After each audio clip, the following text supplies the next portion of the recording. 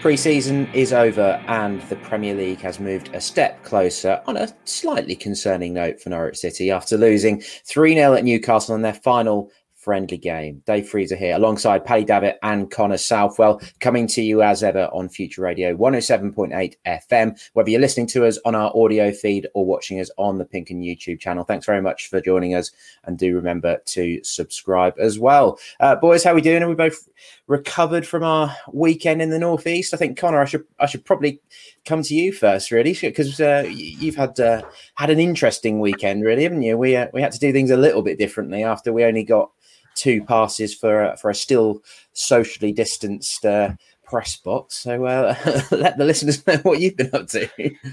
Yeah, well, we managed to sneak me in, didn't we, into the home end? So I was sat with quite a few Newcastle fans in the Milburn stand, I think it is, just kind of 2 blocks along from the press box. I wasn't a million miles away, but yeah, slightly different perspective to what we'd usually have, and it's always fascinating, I think, when you sit in with the fans, and obviously you hear comments not just on Newcastle, but maybe perceptions on Norwich as well. So that's all quite interesting.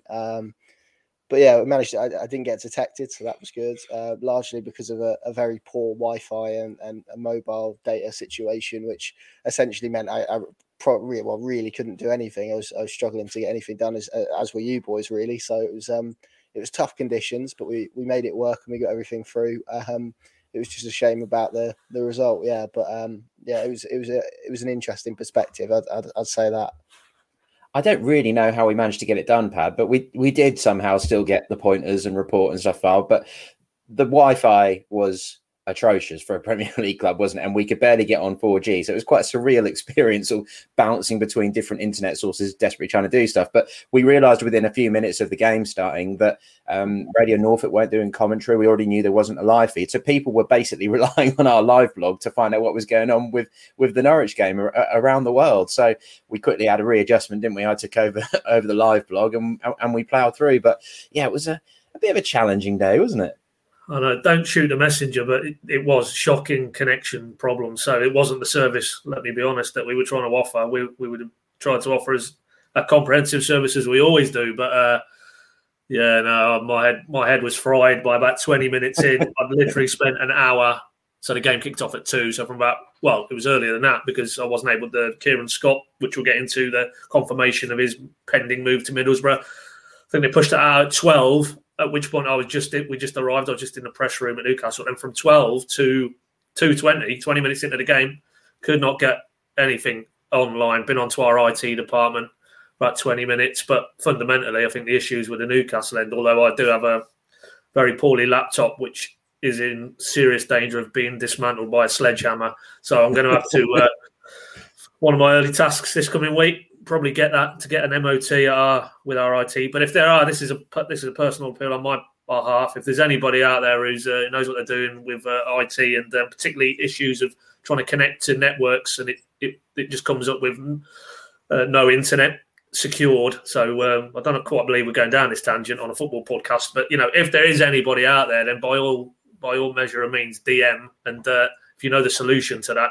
because not castigating our IT people, but I've had about 2 or 3 calls with these characters in the last 12 months and I'm still having the same issues. So, yeah, first world problems for us media types. But all in all, it really set the tone for what was to come in terms of Norwich's performance, which was very patchy, a bit like the Wi-Fi connection. So didn't enjoy it and not looking forward to going back there I think we discovered it's early December, midweek as well. So God knows, we'll have to use carrier pigeon that night, I think.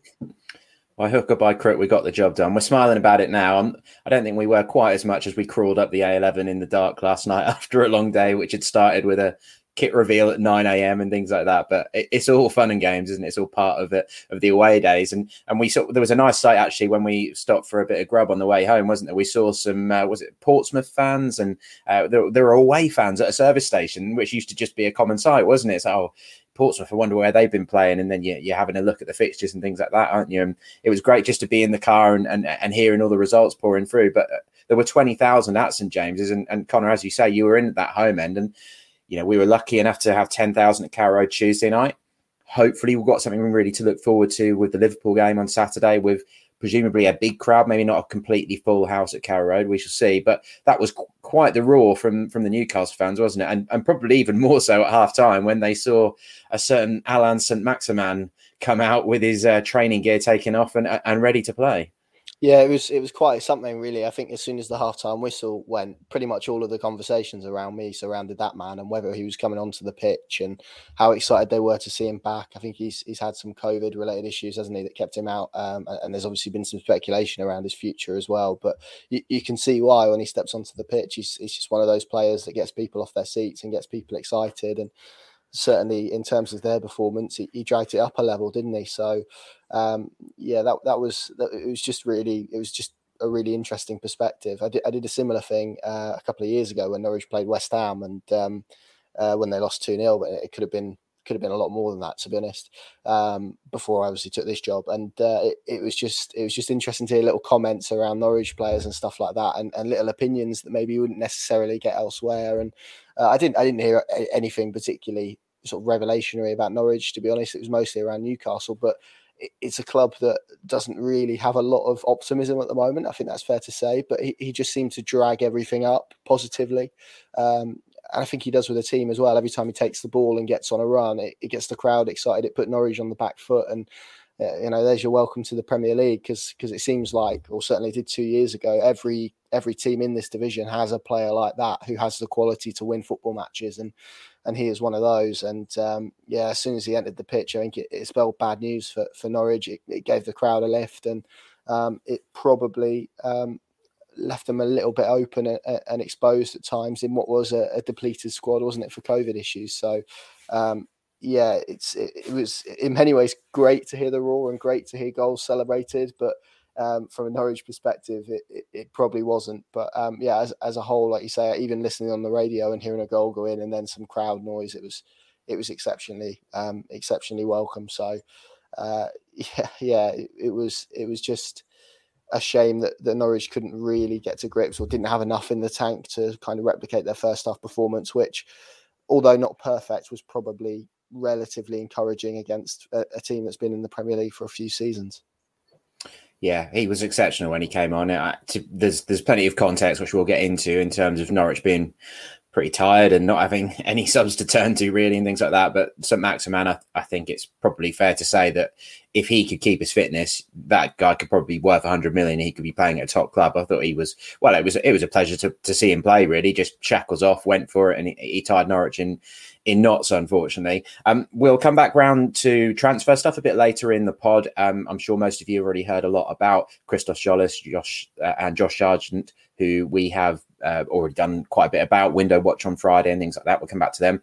We'll also come back to Kieran Scott's exit to Middlesbrough as well. But if we focus on this game to kick off with, Pad, the shape, Daniel sort of matched up Newcastle, didn't he? He went with what ended up being a bit of a 3-4-2-1. Omar Bamidele played 90 minutes again, so he's played literally every minute of pre-season. He's the only player to have done that. But yeah, the big context behind this game really was that Newcastle could make 10 substitutions, including Dwight Gale, Saint-Maximin, Jamal Lewis, and plenty more. And Norwich had 6 subs, which included Angus Gunn and 2 academy players. And therein lies what they're dealing with, not just yesterday, but moving forward with massive asterisks. There was six of the lads affected, not directly in all cases, but obviously self-isolating as close contacts or because they've had it with COVID. So there's 6 players you drop back into the mix. The 2 you've mentioned, new signings, barring very, very late hitches now, those 2 are added to the mix, and they still want a twist again between now and the end of the window. So right here, right now, you look at, the team sheet was the giveaway where there was, a major differential in the subsection. You might have it to hand, DF, which will work for our visual viewers rather than our audio listeners, but it graphically illustrated what Norwich were up against yesterday. So that's why I don't think anybody need. There we go, boys. You don't need to go overboard. With interpreting certainly the result or even the second half, because as Daniel himself said, the 10 who started outfield players yesterday were the only 10 fit players he had. Pookie was on the bench, but he self-isolated up until Friday. And Daniel then added that, in that period of confinement, he's actually lost a little bit of muscle mass, and because he's not been able to train or train properly, so he wasn't by any manner of means fit. Kenny McLean was also on the bench, but Daniel said not only the 12-week layoff he had with his knee issue, but the last week or so, probably with returning back to training and stepping up his intensity, he's had lower back issues as well, so he wasn't fit. Jacob Sorensen, interestingly, was one of, along with Angus Gunn, who that first wave of COVID affected absences, that those two, if you remember, missed the Huddersfield behind closed doors game.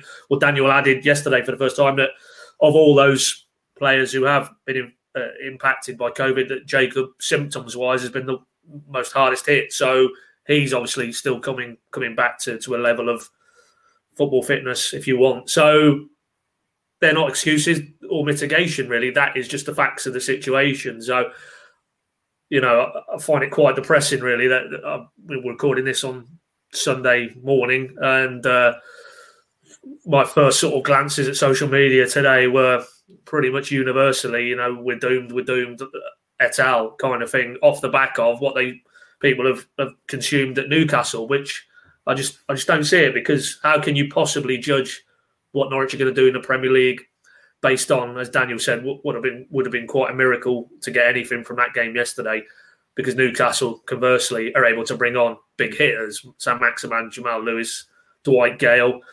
and they're playing their only pre-season game at St James's in front of 20,000 fans. That's probably the biggest crowd they've played in at any point since the pandemic. So, they were up for it. You could see the intensity. I think they picked up 2 yellow cards in the second half. Daniel talked about 2-0, their time wasting, trying to run the ball into the corners. Their intensity levels and the physicality and the mindset, the way they approached that game was probably at Premier League levels. And Norwich, for all the reasons stated, were almost just trying to get minutes into legs, get through unscathed. Your squad depth gets better and better. You get every day that passes between now and Liverpool, the McLeans, the Pookies, the Sorensens get more and more training miles into the legs. And Liverpool, we'll see what happens. We all know it's going to be incredibly difficult to get anything from that game. But for me, extrapolate from that Newcastle situation and then predict how the rest of the Premier League, I've been seeing doomed by Christmas, I just find it all rather unnecessary. No, I'm not trying to be rose-tinted about it and saying that Norwich are going to pull off a miracle and finish in the top half or whatever. But by the same token, I think it's very premature in the current climate to predict their impending doom this early. Let's see, once they've got all their players back and the new signings. Daniel said it. He said it after Gillingham. Prepare for a bumpy start to the season. So that's what it's going to be. That's irrespective of the opponents they've got to play in August. For all the reasons stated, for the disruptions to the pre-season, it's going to be a very, very challenging start to the season. And so why be so willing to rush to judge and almost pen the obituaries now? Or, as I say, I find that negativity a little bit tiresome, if I'm honest. Yeah. And we all know that pre-seasons can go exceptionally well, and then when you actually come to it, things fall flat. So you don't want to get too carried away with it, and particularly with the context that we've put there. So let's not dig into that second half too much, Connor, because that was a pretty forgettable 45 minutes, wasn't it? Norwich wanted to get off the pitch.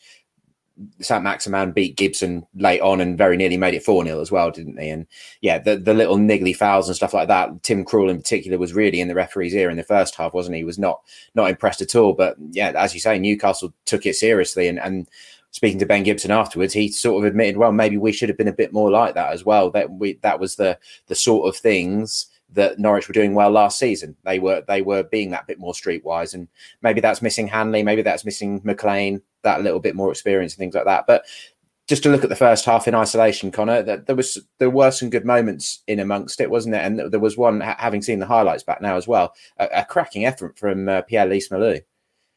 Yeah, I thought the first half was relatively encouraging. As I said earlier, not perfect, but there were points where I saw them control possession. They were dictating the flow of the game. They had relative amount of chances, mainly through that man and long shots, and there was kind of a disjointed element to their attacking play. But equally, they were, Timo Pukki was on the bench, Milo Rashica is at home, Todd Cantwell was missing with injury, so you can throw numerous other names into that mix. Josh Sargent isn't in the building, Scholes isn't in the building yet. So I think there's as we've spoken about, a lot of mitigation, and it's not excuses and anything like that. I think it's just facts. And if you take that first 45 minutes, and I think the second one was largely about fitness and maybe the different levels of it between the teams, and Norwich maybe, again, because of that kind of week that they had with 2 games called off, they're probably a week, 2 weeks behind where Newcastle are at this moment in time, and their squad is as well. So taking all of that into kind of in the round, looking at it in the round, and then considering that first half performance, I thought it was okay. Nothing to kind of write home about. And as Paddy says, doesn't mean that they're going to stay up by 20 points. Doesn't mean they're going to go down by 20 points. But I think Daniel Farke will have extracted a lot in it. They're playing a new shape, 3 at the back. It's something they've not really played much of. They've only seen them do it really in this pre-season. They didn't do it in the Championship. So there are plenty of things to kind of look at. It was interesting because they struggled with how teams pressed them last time, and Newcastle did change how they pressed, and that did in the first half, I think, sway the pendulum a little bit in the home team's favour, but not to an extent where you were concerned for them. It was, as we spoke about, only really when they made those kind of that host of changes at half time. So Maximin came on, Gale came on, that really sort of tipped the balance of the game. And again, even players like Leigh-Malou, for example, who I'm trying to think now, but I'm not sure he's played 90 minutes in pre-season yet. I think yesterday was probably the first time. So that goes to show where they are at the moment. A lot of those players got their first 90 minutes of pre-season in their final pre-season game. In terms of preparation, that's not ideal. And I was kind of thinking back to the press conference that Daniel Farke gave after he signed his new contract, and he said one of the elements that Norwich City will need to stay in the Premier League is luck. And so far they haven't had any.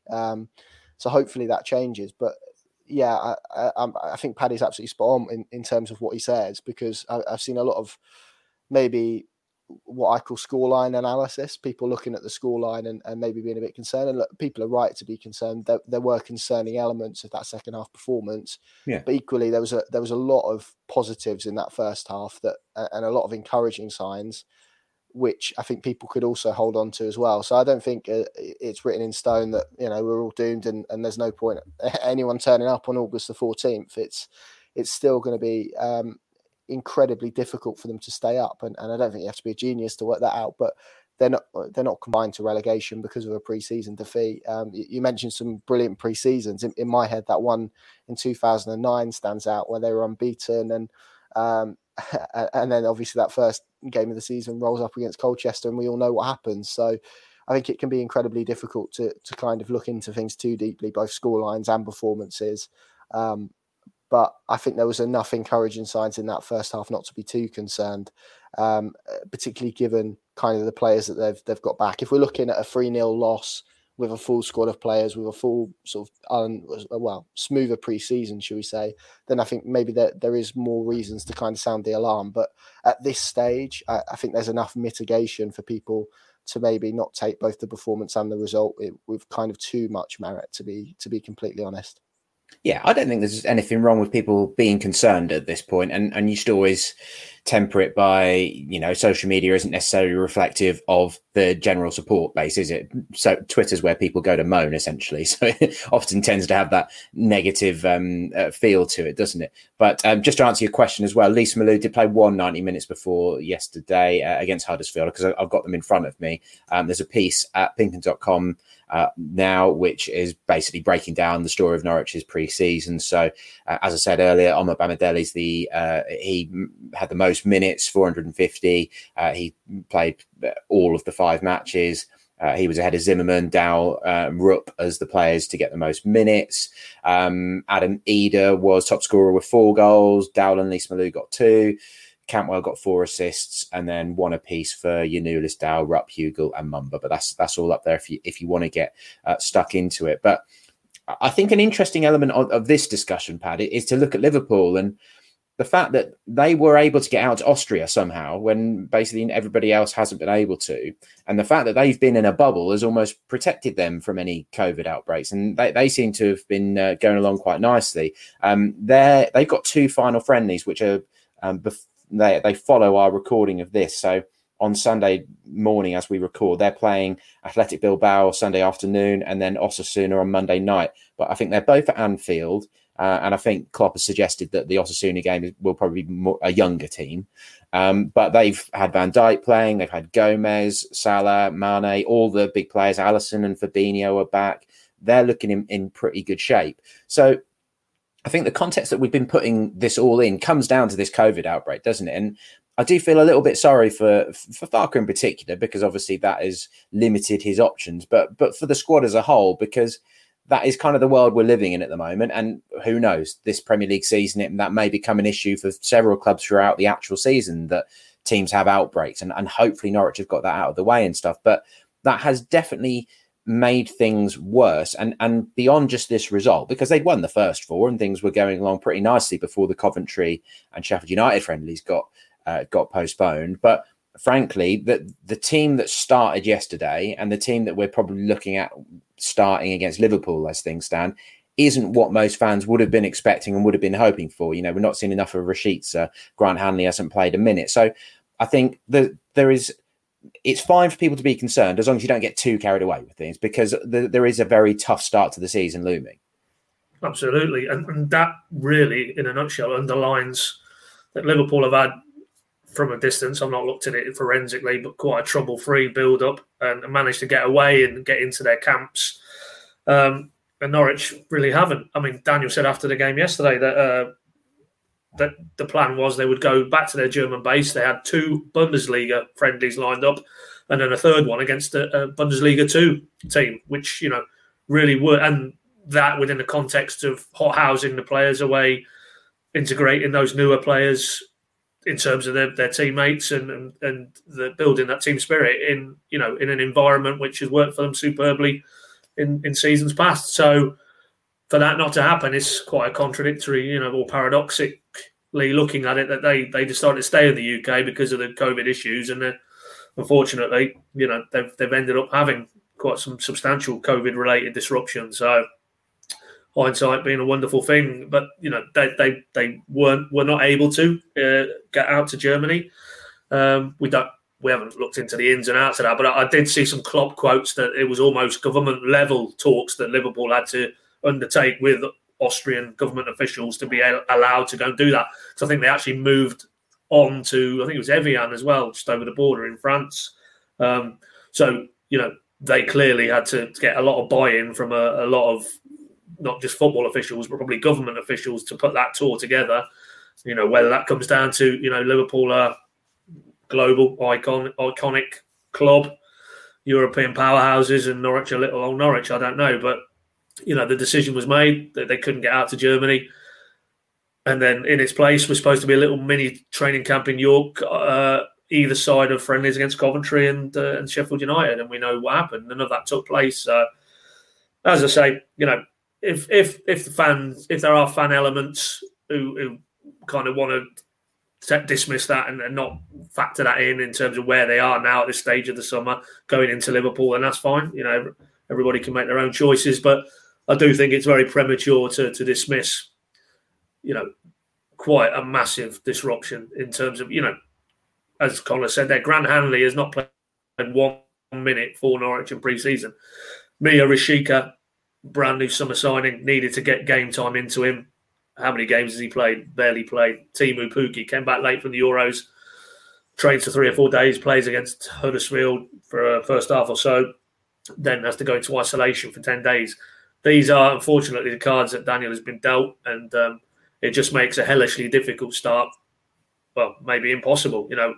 If they can get any points out of the August now, I think it's going to be very, very difficult, because if they'd have had the most absolutely perfect pre-season, they'd gone out to Germany, they'd embedded in those new players, they'd got the levels of opposition they wanted to work on things, rounded it off yesterday, positive result, take it into Liverpool, it was still going to be, well, let's be honest, outside Norfolk, a shock to get anything from Liverpool this weekend. So that's not throwing the towel in, but it's just the reality of the situation. And I think it's unfair to dismiss those elements and then look to, pick out the negative elements of why Norwich maybe aren't going to hit the ground running, because, it's what can Daniel Farke do? What can Daniel Farke reasonably do if he's without 11 players for concerted periods of time. If he loses friendlies, if he loses training camps, what more can he do? He put out the only 10 players he had available at Newcastle. That's how it is. It's not like he had 10 other players on the bench and he got it tactically wrong. You want us to get on to formations, Dave. We'll get into that. But I think he more or less said that he played the formation that would suit the 10 available players. It wasn't. He'd been planning to play that system against Newcastle in their final pre-season friendly before they kicked the ball against Kings Lynn. That was almost the only way he could go yesterday, in his opinion. So, no more to be said. We know the situation, and it really does make what was a very difficult start, almost impossible for me. If you're expecting them to go and be in a position where they can probably beat the likes of Liverpool, Man City, Arsenal maybe less so, and Leicester, newly crowned Community Shield winners. No, I think that's probably just beyond them at this stage. But that's not me saying anything different to what Daniel said when he said it's going to be a bumpy start. So let's see how bumpy it is. But I think the great leap forward, if there is going to be one this season, isn't going to be happening in August. That's for sure. You went a bit Sean Dyche at one point in there, Pad. You said before, mate. You said before. Was it Connor? Was it Window Watch? Somebody said I sound a bit Sean Dyche. Yeah, we definitely had a comment along that. I think he's from Kettering, isn't he? Which isn't a million miles away. Not a million miles. So. Yeah. You just dropped a couple of octaves and got a bit of a frog in the throat. I was like, hang on. What we need to do is we need to get Ben Gibson on the phone, and then I'll put on a Sean Dyche impression and see what the reaction is. I can imagine it was quite funny, actually. I'm not breaking any confidences, but before you interviewed him after the game yesterday, he was in deep discussions with Jeff Hendrick, another ex-Burnley type, and I wonder what that was. I wonder what the topic of conversation was there. I'd love to have been in the vicinity of those two, but they would seem to be having a very intense dialogue about something. So what would be the common denominator, I wonder?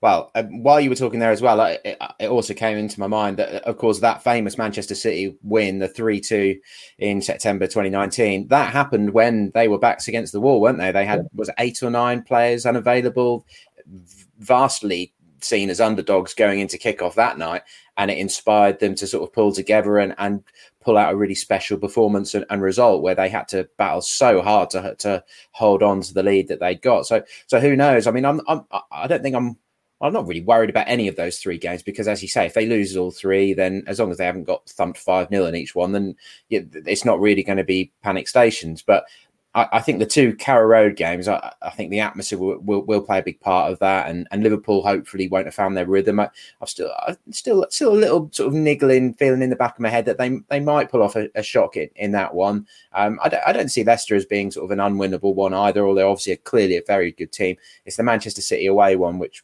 concerns me. We're thinking that the League Cup second round draw will be at some point this week, aren't we? So that could well be an interesting game as well in terms of some of these players who are going to need minutes and need to get up to speed. You never know, maybe even Josh Sargent and Christos Solis, if they're in the building by that point, could be against a lower league opposition. But of course, we saw 2 years ago, they went to Crawley and absolutely just failed to turn up. And that was kind of when Patrick Roberts' card got marked that night, wasn't it? And Philip Heiser didn't really impress and all those sort of things. So, right, I think this is a good point then, as you teed it up, Pad, to bring in a bit of audio from Ben Gibson. I spoke to him after the game, and this is what he had to say. First half, you guys must have been reasonably happy. Yeah, reasonably. I thought I thought the structure was good. I thought we defended well as a team. Had a lot of possession.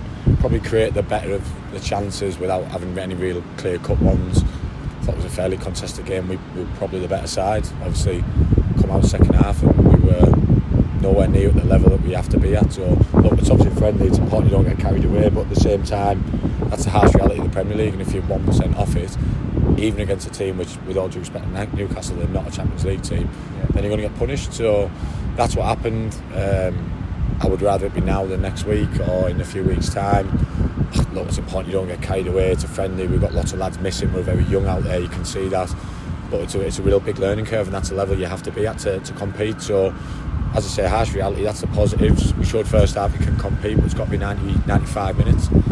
The isolation side of things has obviously been a real challenge for you guys. I guess today is probably when we really saw the impact of it, when they were able to, they had 13 subs on the bench. So it was always probably going to go that way in the second half to some degree, wasn't it, when they can bring on so many fresh legs? Yeah, I mean, yeah, look, that's it's not an excuse I want to use. That we have to be able to compete, and that's a challenge that we've got to face head on this year. It's something we can't control.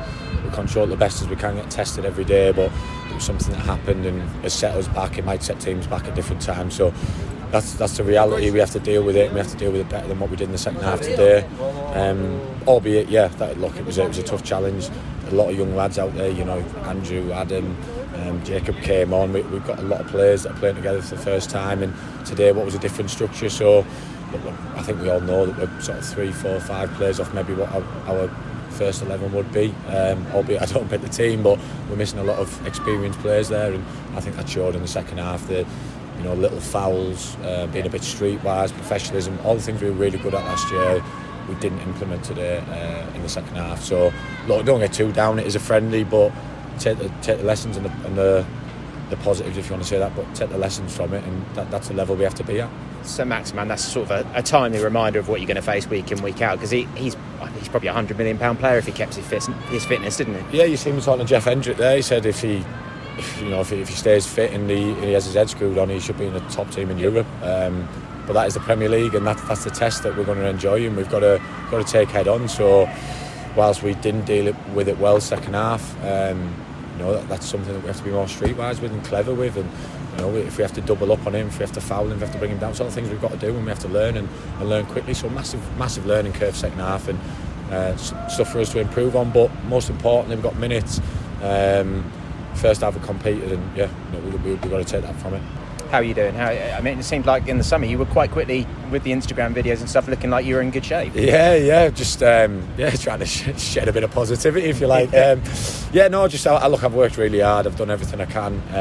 Obviously still getting there. The ankle's still remodelling, but that's my first 90 minutes. My first proper minutes were Tuesday night, so this week's been a huge progression for me. Yeah. There's obviously still sharpness and match fitness to come, which is huge, but I'm getting there, yeah. Just finally from me, obviously you had that season with Middlesbrough in the top flight, so you know exactly what you're going to face this year, and obviously your bits and pieces with Burnley as well. So how much can you reflect on that season in particular with Borough for this season? Yeah, I think I can take a lot from it, as can the boys that were here and part of it 2 years ago. You assess things that you did well, you also assess things that you could have done and should have done better, and as a club I hope, obviously I wasn't here, but I hope that we've learned from those things. It looked like we had last season. I think obviously the frailties were at the back, and we addressed that obviously last year, and albeit that was a sort of a different look to us today defensively, and as a team it was a different look to us, but I think we addressed that last year, and it's important that we address that second half performance today, because that isn't acceptable. So whether it's a friendly or not, we have a level of pride, and we're not happy with the goals. We'll analyse it, no doubt. We'll pick the bones out of it and make sure we do it better next time, because it's only really a mistake if you don't learn from it and you repeat it. So if we nip that in the bud now, today would have been a really good test. Welcome to the new normal. Hello, and welcome to this series of Unfinished with me, Charles Thompson. Welcome to Weird Norfolk. Welcome to this week's edition of the PinkUn Norwich City Podcast. From true crime to football, politics to folklore, for more great podcasts from Archant, head to audioboom.com/channel/Archant.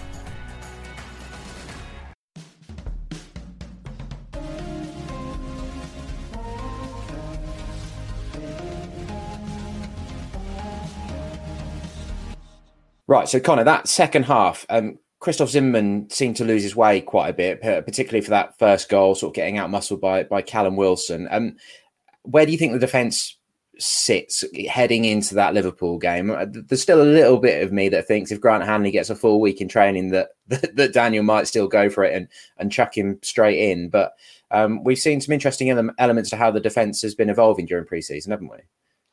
Yeah, we have. And to be honest, I watched the game, as I said, from the home end, and it kind of, there were a few troubling signs for me. And I know we've spoken about all the mitigation, but I wasn't particularly enamoured by Dimitris Giannoulis's defensive performance, which again is a slight concern given that he was very good going forward in the Championship. But when we think about sort of games where Norwich were really, and their fullbacks were really tested, I think about Ismail Assar against Watford. He of course was suspended.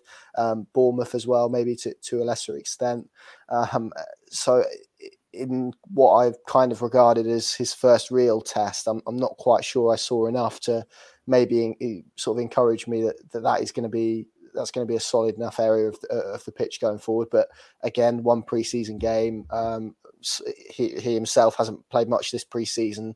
Could have been a really good learning curve for him. So again, not reading too much into it, but just sort of pointing out that fact. We of course know that Norwich would like another fullback. In terms of the centre backs, yeah, it's difficult. Like you say, Omobamidele has played the most. I thought he was pretty good on the whole. There were a couple of kind of inexperienced where he sort of tackles where he really went sliding in and mistimed them, when he probably just sort of stood his ground and tried to kind of reduce the space a little bit. But on the whole, it was fairly good. Ben Gibson, as we heard from that audio, is essentially playing with a swollen ankle. So again, first off, I thought there were some really good bits. I thought there were some not so good bits, but that's to happen when he's missed a lot of football. And Christoph Zimmermann as well. This is a man who's not played much football this year, really, because of various injuries. Obviously, had that Hanley and Gibson combination that was so fruitful in the Championship that kind of saw his game time limited as well. And then when he did get his opportunity, he got injured, and that paved the way for Omobamidele to come in. I think naturally there is some concerns about his pace and maybe his ability on the turn, but there are a lot of very good defenders who are capable of operating without that. And I think he would probably be better as part of a 2 than a 3, in my opinion. And I think if you drop Hanley into that central position in the 3, then Norwich probably have a bit more coverage sort of behind the back line, where we did see sort of Dwight Gale and in particular St. Maximin get in.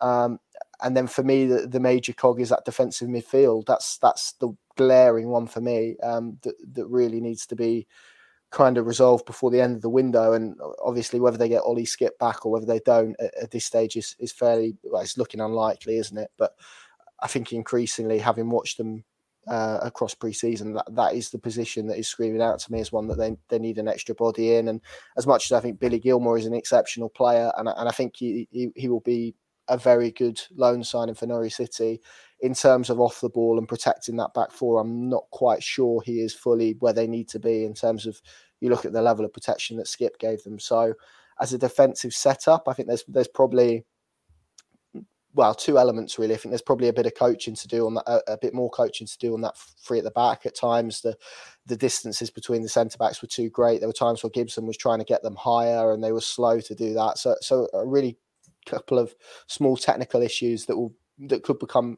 relatively substantial in the Premier League, and then probably some points where they just need some extra bodies, which of course they're working on. And as Stuart Webber said, they're probably going to sort of wait deeper into the window. So in terms of their overall defensive setup, I think they're a lot stronger than they are 2 years ago, but I think there's still work to do both on the training pitch and in the transfer market.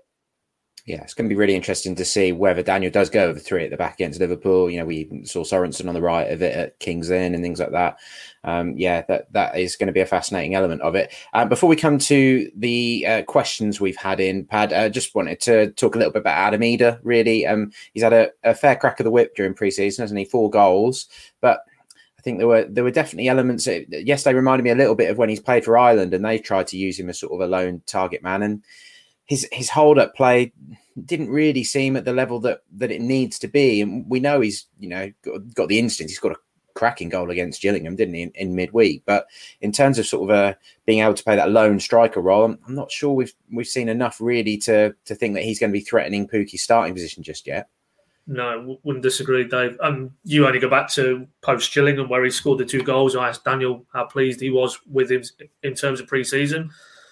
Obviously, he said again, no issue with his goal-scoring ability. He's a natural-born goal scorer. But, majority of his answer to me was he's not doing this really. He needs to up his game in this area. And it was those elements, back to goal, how he presses defenders, the options he offers them into the channels, the decision-making of when to go into the channels. And it was quite clear that in Daniel's mind that, he isn't ready, nowhere near it, to be your Premier League attacking spearhead, and that was graphically illustrated. I thought at St James's, he's too easy to play against when Norwich have the ball at this level. Defenders, and the ball goes into him, it doesn't stick. He's not capable on a consistent basis to bring players into play, and that's the challenge for the guy. Sargent looks like he's going to be in the building soon. And he's got a battle on if he wants to keep ahead of him in the pecking order. And at this stage, I think they'd probably be more inclined to go with a Sargent if he acclimatises in a reasonably painless manner. Because, yeah, in the right settings, you could introduce Adam Idah, I think, off a bench. And if they're searching for a goal, if the balls were going into the box, then he's always going to be a threat because that's his strongest suit. But his all-round play, I mean, if you drawing a comparison with the GOAT, it's chalk and cheese outside of the box, and we know what an integral element of a Farke side that is, the work that Pukki does outside the box, almost on a par with what he can offer inside the box. So, because it knits so much of the midfield unit around him and that attacking final third presence. So, yeah, right now it's a bit harsh to say it because he, as you say, he's topped the scoring charts in pre-season and ultimately, strikers are judged in goals, but I just think he's got much more to do outside of the area to really come into the conversation to could he start ahead of Pukki right now. If Pukki's fit, Pukki starts, and if Sargent comes as we expect him to, then I think he's got a battle on there. We expect Jordan Hugill to move on, so he'll be still part of it, but I think he's probably going to have to accept a bit part role again, certainly at the outset, because it's very hard to construct an argument when everybody's fit and available in terms of the striking options that you go with Adam Idah. So, hopefully he's the type who will take that on board from Daniel, and he needs to because, he really had a season that was very heavily disrupted last season. Others are now coming past him on the rails and, for all his talent, he does need to kick on, and it's going to be difficult to try and do that in a Premier League setting. So, conceivably you could see a scenario.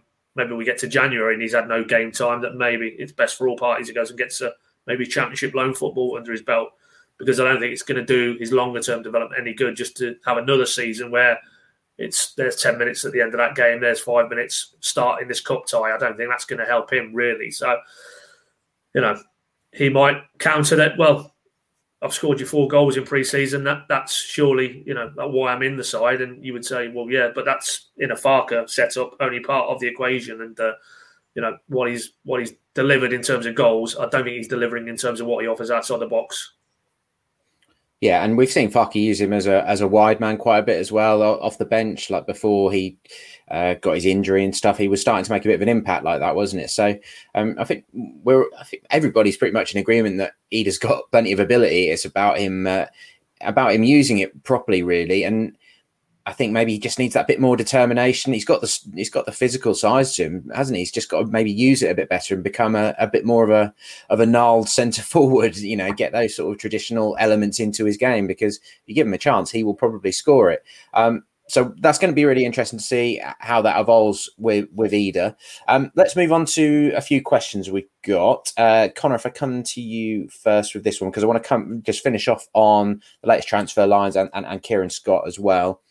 This is from Callum Howard, who says, who surprised you the most and who's disappointed you the most in pre-season? I think we'll leave the disappointed thing alone, because up until the final 45 minutes of pre-season, the players that have played have done reasonably well, I think. We all know Christoph Zimmermann didn't do particularly well in that second half against St. Maximin, who was exceptional, and kind of the panic alarm seemed to be setting off a little bit for Zimbo in that second half, and that was pretty forgettable for him. But in general, I don't think you can really label disappointed on the Norwich players in this pre-season, because they've had quite a challenging time. So, yeah, who's surprised you the most? Certainly in the early stages of pre-season, I'd probably throw Barley Mumba up there. I thought some of his performances were excellent in the early stages of pre-season. Obviously, we know in terms of sort of getting ahead of Max Aarons, that's going to be very tough. But and again, it just kind of repeats every time I've seen Barley Mumba play. Again, kind of what we just spoke about there with Adam Idah. There's a lot still to mould and craft, but in terms of raw materials, you're looking at someone who I think could have a pretty impressive career, and I think we've seen that again in pre-season. I suppose Le Malou has impressed as well for different reasons. He looks like he's going to bring a goal threat from midfield. When you think about 2 years ago, they didn't necessarily have that. They were very reliant on Teemu Pukki. So if he can hit a few, and you can imagine with his goal against Gillingham Obviously, you referenced the volley earlier yesterday. There were a few sighters as well from range. You can kind of see that when he's going to score, they're probably going to be fairly magnificent. So if Norwich can play fairly low margin games and win them with a strike from range, then that will probably extract them a few more points. So he has impressed me. Todd as well.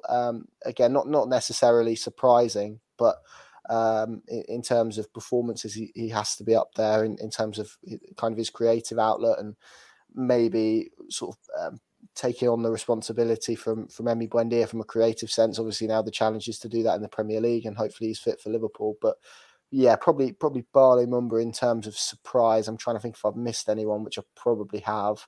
So I don't know if Pad's got a different answer, but they would kind of be mine, to be honest.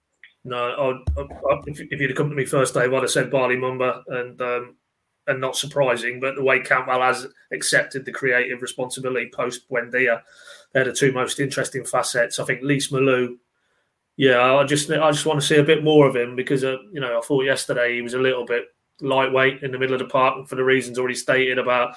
They do need somebody who's going to be a bit more combative there. That's probably not his game, but I'd need to see him over a longer body of time, see if he is, as people seem to be pigeonholing him like a Premier League Mario Vrancic maybe. But if he is, then happy days. But I think then you'd need the right players around him and Gilmour for that matter. But Barley Mumba, surprising. And then Todd Cantwell, most pleasing, I think, because parking all the Villa sort of side of the summer, I think he looks to be relishing the added responsibility, and graphically illustrated yesterday with his absence through injury, we hasten to add rather than anything else, they do miss him because that second half, it was a very blunt attacking approach from Norwich, and somebody with his creativity and technical ability to run over a striker, run beyond the striker, and his goal output, which he showed in the Premier League before.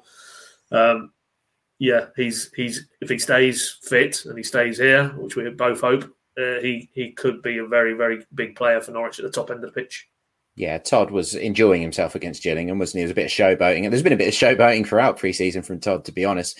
And Dowell and Rupp, that didn't really work as an attacking balance just behind either. Rupp particularly, in advanced areas, I don't think he's ever really impressed. It's more when he plays in a deeper role and he is able to push forward and sort of uses his dynamism and when he's got more of the pitch in front of him to play into.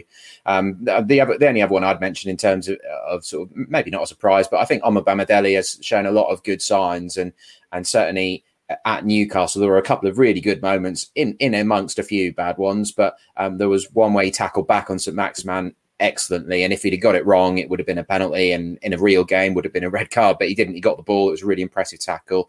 And another one where he outmuscled Callum Wilson when he was the last man and won the header, and there were a few good headers from him against Gillingham. So just be interesting whether he is ahead of Zimmerman in the pecking order, whether, you know what Daniel's like, he does like to make these brave calls, doesn't he? Whether he's involved against Liverpool, I don't think we'd be totally shocked. We were surprised when Cantwell started at Anfield 2 years ago, weren't we? So I wouldn't rule it out totally at this point, but we shall see. I'll come to you with this one then, Pad, sort of flowing on to that from James. What starting 11 and formation do you expect Norwich to adopt for the first game?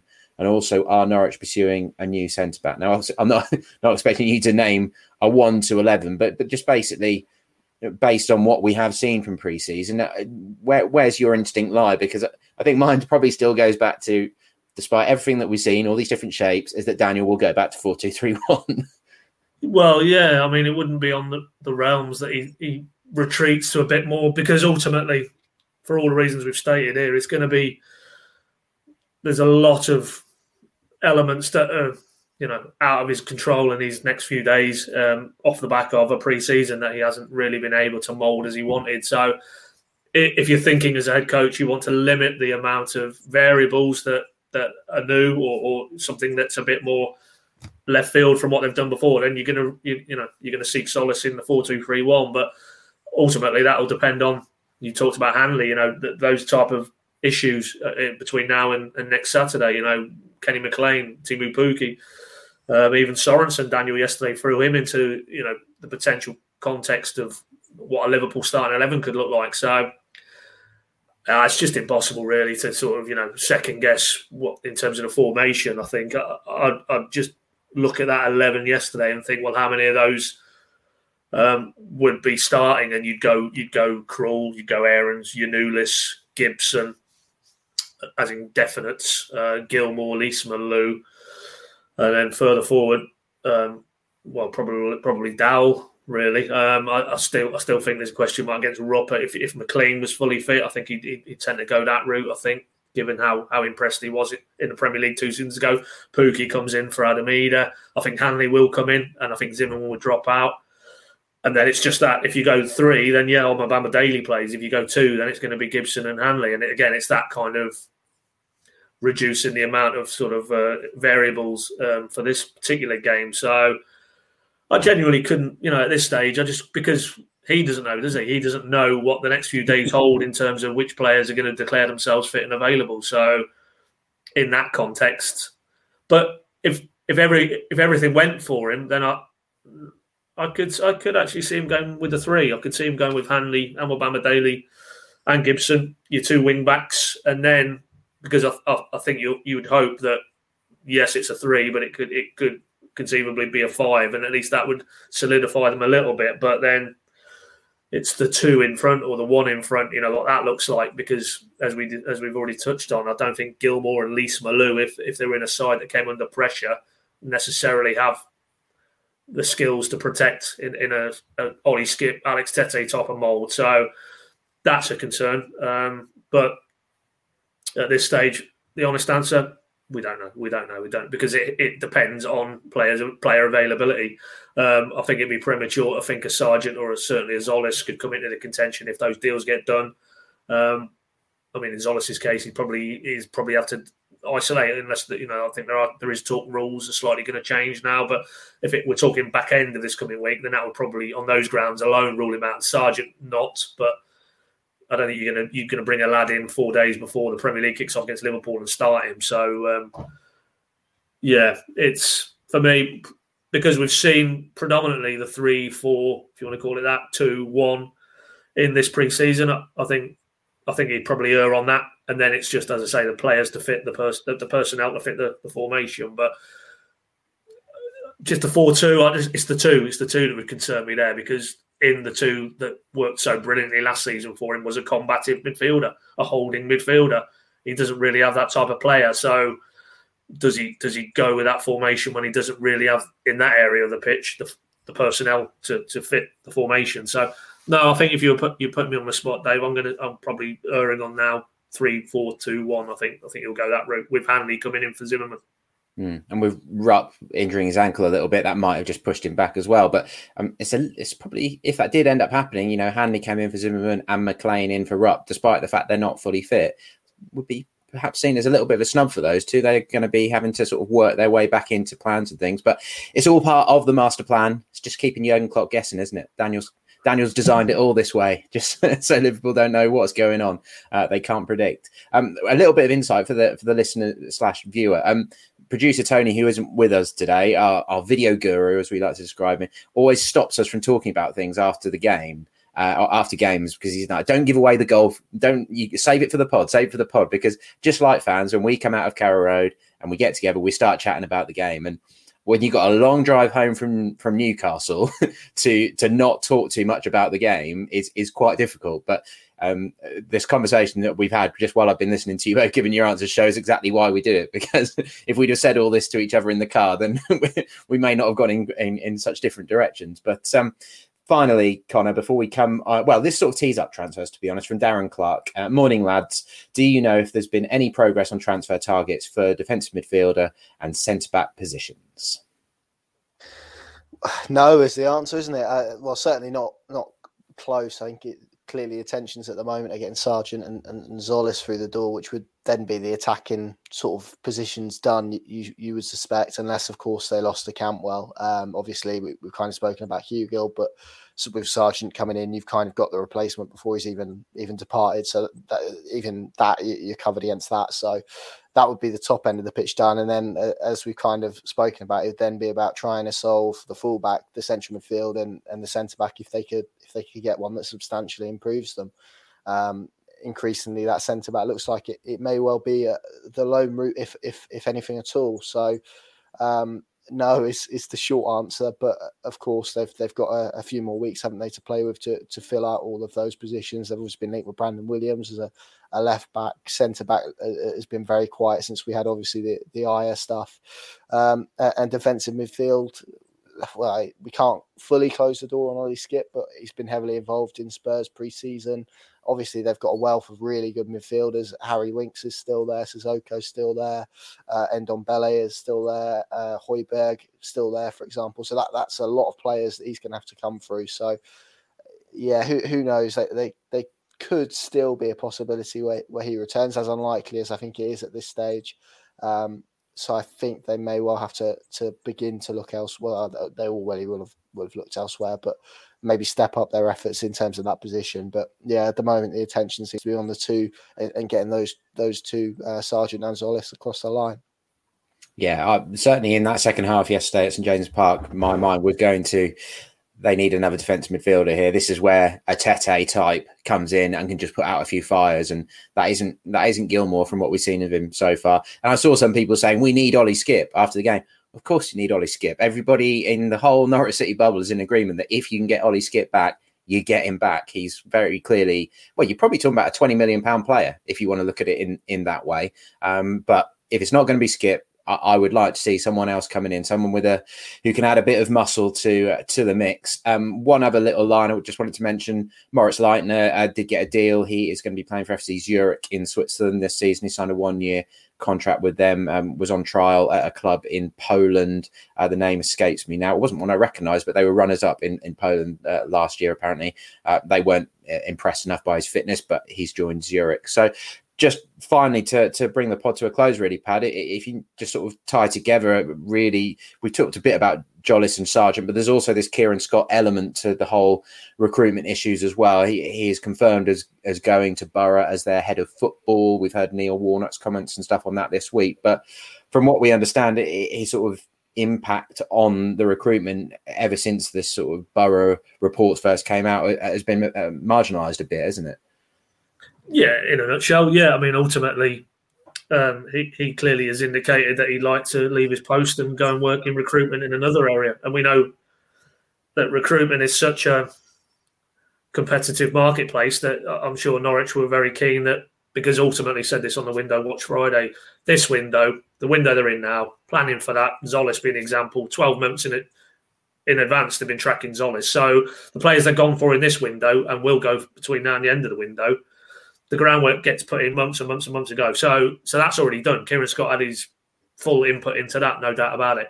What they'll be looking at this stage now is the cycle is January and into next summer. And so I'd imagine his input into those next upcoming windows would have been dramatically reduced since, because this has been going on for weeks and weeks. I think they were just trying to get to a position where all parties would be happy with, when this actually gets confirmed. And yesterday was the day. And I find it interesting that the Warnock quotes, it doesn't strike. Well, I didn't think before I heard from him, but I certainly don't think now that this is Neil Warnock wanting to go down this continental route of essentially somebody coming in and maybe having more of an input into the transfer signings. Neil Warnock, I don't think, is a man for that. So this, for me, feels like a bit of a transitional moment at Borough. He's talking about, I think his contract is 12 months and he's out. So it looks like that they're getting Kieran Scott in the building so that he can really then post a Neil Warnock era. They'll probably make a similar type of coaching appointment, I'm sure, to what Norwich did with Daniel, and then he will work closely with that individual. So good luck to him. We've said all that needs to be said on terms of his impact working with Stuart Webber and all the other recruitment people at Norwich. But in terms of what it means for Norwich, I think they put in their statement yesterday. In due course, they'll map out. But from what we're led to believe, very relaxed about it. There'll be a few internal movements. That there's one they're looking to appoint externally, and that's head of technical scouting, I think. But they're very happy with what a post Kieran Scott recruitment situation looks like at Norwich. And as I said on Friday, ultimately Kieran Scott's boss was Stuart Webber. And if Stuart Webber remains in the building, which I know is another pod entirely, but he's certainly here for this window and the January window. then I don't think you need to be too concerned if you're a Norwich fan, because Stuart Webber is ultimately the person who has the final say and presses the button and gets these deals over the line. So, yeah, it's as with players at Norwich, the ones who do well will attract interest, and if the time is right and the proposals meet what those players want at that stage of their careers, then they go. And why would it be any different for exceptional staff away from the football pitch? Because that's the model at Norwich. So good luck to him, and then we'll see what's next for both clubs. But I certainly think Norwich are better geared up at the minute than Middlesbrough. I think Middlesbrough look like a club who are probably just going through quite a transitional period and trying, maybe looking enviously at what Norwich have done and trying to maybe replicate some of Norwich's success and structures and procedures and processes. And if that's the case, why wouldn't you try and bring one of the architects on board? And of course, we all know Kieran Scott's personal ambitions were to move into that area of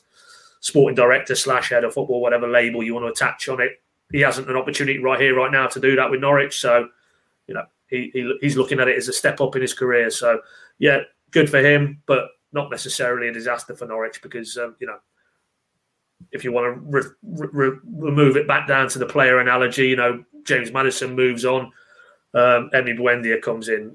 Ben Godfrey moves on. We all hope Andrew Omabala-Daly kicks on. Cycles, players come, players go. We're recording this at the same time as Lionel Messi apparently holding back the tears at his Barcelona exit. There's the greatest player to ever play, leaving that club. Barcelona will not implode. Barcelona will move on. So it's the nature of football, isn't it? And that applies equally to players as well as staff.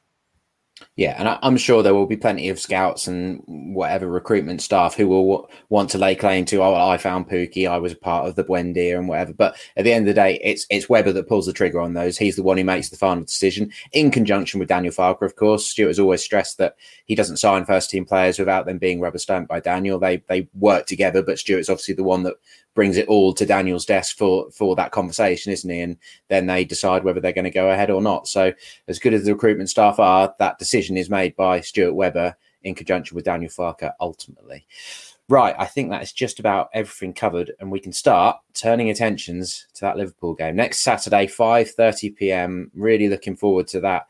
Well, we got a taste of it in the Gillingham game, didn't we, when the first On the Ball City was sung? It was pretty good, but hopefully it's going to be ramped up quite a bit when it's against Liverpool on Saturday evening. I should plug as well, in the papers on Wednesday, in the EDP and Evening News, there's a 32-page supplement previewing the season, loads in there from our columnists. All the usual sort of stuff you'd expect at this time of year. Josh Sargent and Christos Zolis, we will keep you up to date with everything that's going on there in the next few days. PinkUn.com, of course, is the place to go for all the latest Norwich City news and views. If you're not already subscribed to our audio feed or to the YouTube channel, then please do, to make sure you don't miss any of our video or audio content. My Video Verdict, for instance, is up there after the game yesterday. We do those live as soon as we can after the final whistle, usually after we've interviewed the player. But for now, we also come to you in association with Future Radio 107.8 FM. Thank you very much for listening. It's on to that big game against Liverpool on Saturday.